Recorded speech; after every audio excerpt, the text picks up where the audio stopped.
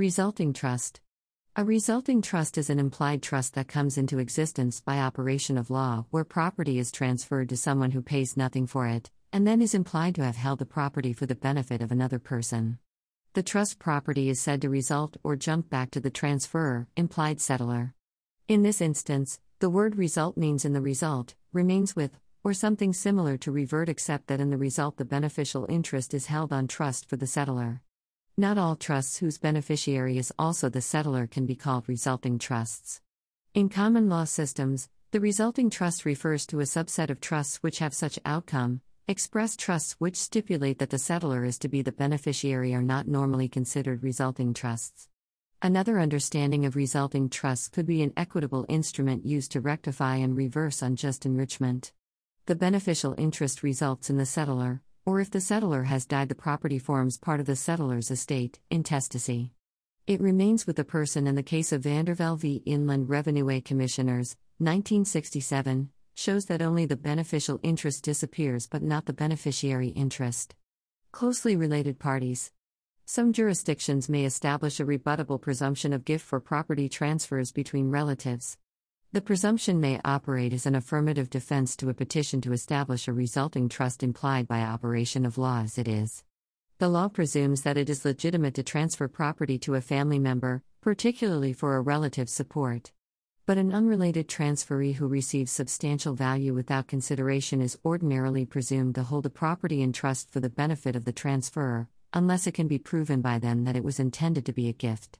The rebuttable presumption of gift affects transfers between siblings, uncles, aunts, children, and grandchildren.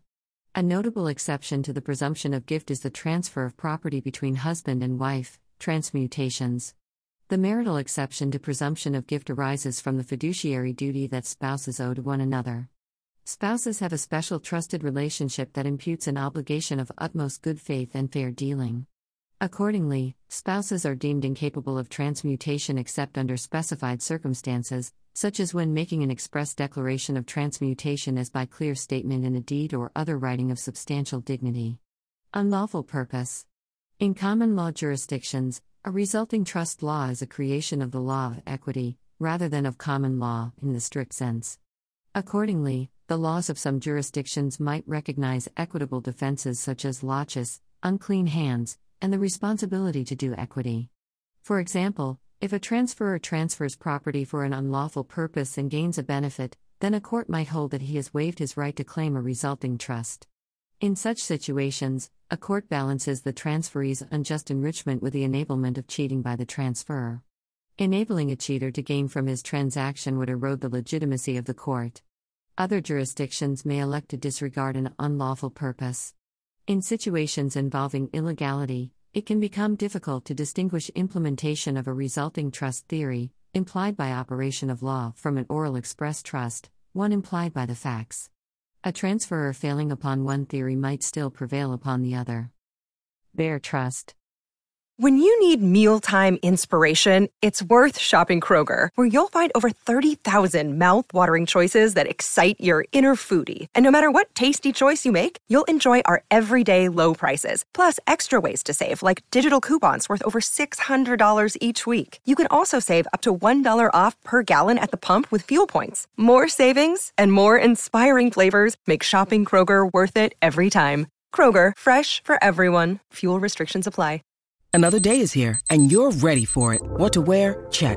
Breakfast, lunch, and dinner? Check. Planning for what's next and how to save for it? That's where Bank of America can help.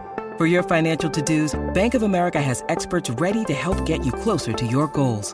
Get started at one of our local financial centers or 24/7 in our mobile banking app. Find a location near you at bankofamerica.com/talktous. What would you like the power to do? Mobile banking requires downloading the app and is only available for select devices. Message and data rates may apply. Bank of America N.A., member FDIC. A bare trust is a trust in which the beneficiary has a right to both income and capital and may call for both to be remitted into his own name. Assets in a bare trust are held in the name of a trustee, but the beneficiary has the right to all of the capital and income of the trust at any time if they're 18 or over in England and Wales, or 16 or over in Scotland.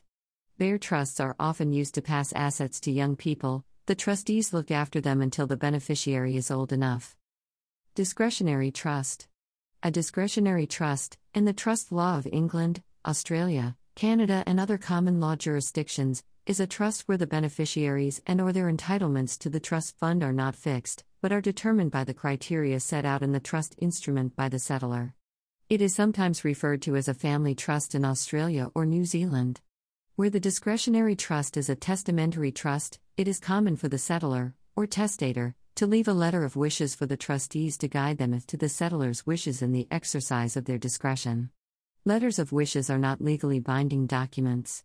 Discretionary trusts can only arise as express trusts. It is not possible for a constructive trust or a resulting trust to arise as a discretionary trust.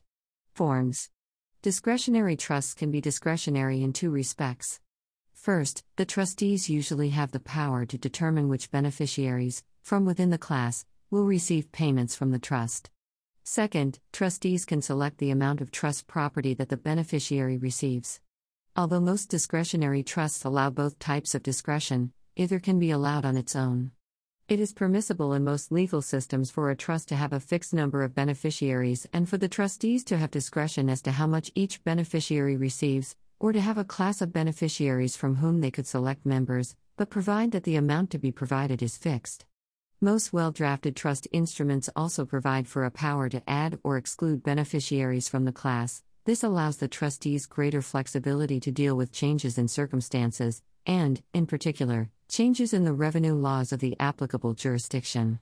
Characteristically, discretionary trusts provide for a discretionary distribution of income only, but in some cases the trustees also have a power of appointment with respect to the capital in the trust, for example the corpus.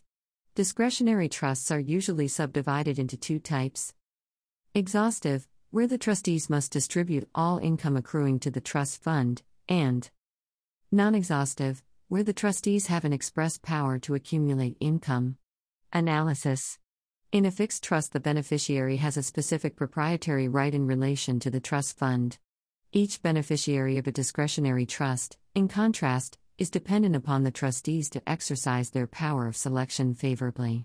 In Gartside v. IRC, 1968, the Inland Revenue argued that as each beneficiary might be entitled to income from the trust fund, each should be charged as if he were entitled to the whole of the fund.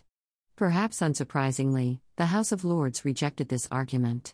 Even where there is a sole member of the class remaining, so long as there is a possibility that another member of the class could come into existence, that member is not considered a sole beneficiary for purposes of taxation liability. Gartside v. IRC concerned a non-exhaustive discretionary trust. However, in Reweir Settlement, 1969, and Sainsbury v. IRC, 1970, the courts held that the same analysis was equally applicable to exhaustive discretionary trusts. The rights of individual beneficiaries under a discretionary trust being uncertain, it was open to question to what extent the beneficiaries of a discretionary trust, if all of adult age and sound mind, could utilize the rule in Saunders v. Vautier.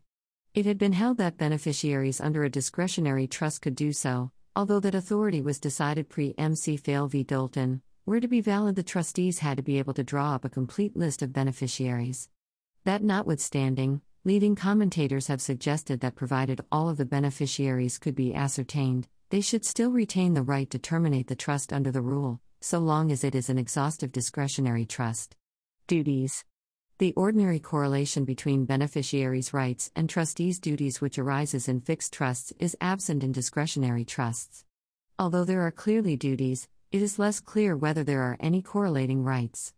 However, it seems clear that the trustees' duty is limited to a. Determining whether to exercise their discretion, and b. Exercising their discretion lawfully under the terms of the trust. Whilst the beneficiaries will have standing to sue the trustees for failing to fulfill their duties, it is not clear that they would gain by such action. In Re Locker's settlement, 1977, the trustees of a discretionary trust did not make any distributions for a number of years based upon the expressed wishes of the settlor. The trust then fell dormant, and after several more years, the trustees sought directions. The court held that their discretionary powers continued, and that they should exercise it in respect of the dormant years now as they should have done at the time. The court reaffirmed that if trustees refused to distribute income, or refused to exercise their discretion, although the court could not compel it to be exercised in a particular manner, it could order that the trustees be replaced. The position with a duty to consider exercising discretion in non-exhaustive discretionary trusts is more complicated, as the duty to exercise discretion can be satisfied by deciding to accumulate. Purposes. Discretionary trusts still serve a useful function, despite their original source of popularity, tax savings, having diminished in most countries. They still continue to be used for these reasons, among others. To protect improvident beneficiaries against creditors, as the beneficiary has no claim to any specific part of the trust fund, none of the trust fund is vulnerable to attachment by the trustee in bankruptcy of any beneficiary. To exercise control over young or improvident beneficiaries. To create flexibility to react to changes in circumstances. In certain jurisdictions, a discretionary trust can be used to protect family assets from forming part of any divorce settlement. Popularity and decline. The popularity of discretionary trusts rose sharply after the decision of the House of Lords in McPhail v. Dolton, 1971, where Lord Wilberforce restated the test for certainty of objects in connection with discretionary trusts. Previously, it had been understood that for the trust to be valid, the trustees had to be able to draw up a complete list of all the possible beneficiaries, and if they could not do so, the trust was void. But Lord Wilberforce held that provided it could be said of any person whether they were in or out of the class, as described by the settlor, the trust would be valid. Because under a discretionary trust, no one beneficiary could be said to have title to any trust assets prior to a distribution, this made discretionary trusts a powerful weapon for tax planners. Inevitably, the surge in popularity has led to a legislative response in most jurisdictions, thus in many countries there are now considerable tax disadvantages to discretionary trusts, which has predictably hampered their use outside the scope of charitable trusts. In the United Kingdom, for example, the Finance Act 1975 imposed a capital transfer tax on any property settled on a discretionary trust, which was replaced in the Finance Act 1988 by the inheritance tax. Accumulation and maintenance. Accumulation and maintenance, A&M, trusts are a type of discretionary trust for the benefit of children and young people in England and Wales. Development and tax treatment. The concept of an A&M trust emerged in England and Wales after the enactment of the Capital Taxes Act 1974, CTA. The CTA discouraged the use of discretionary trusts by introducing new tax rules, but it made a specific exception for trusts designed to help young people under the age of 25. This particular type of trust grew in significance over the years and became known as an accumulation and maintenance trust. They came to fall under the purview of S.71 Inheritance Tax Act 1984, which continued their special tax treatment. The Finance Act 2006 took A&M trusts out of the purview of S.71. Today, A&M trusts are governed by Part 3, ch. 3 Ida, and therefore receive exactly the same tax treatment as other types of discretionary trusts. As a result, the use of A&M trusts is declining rapidly. The new breed of 18 to 25 trusts are taking their place.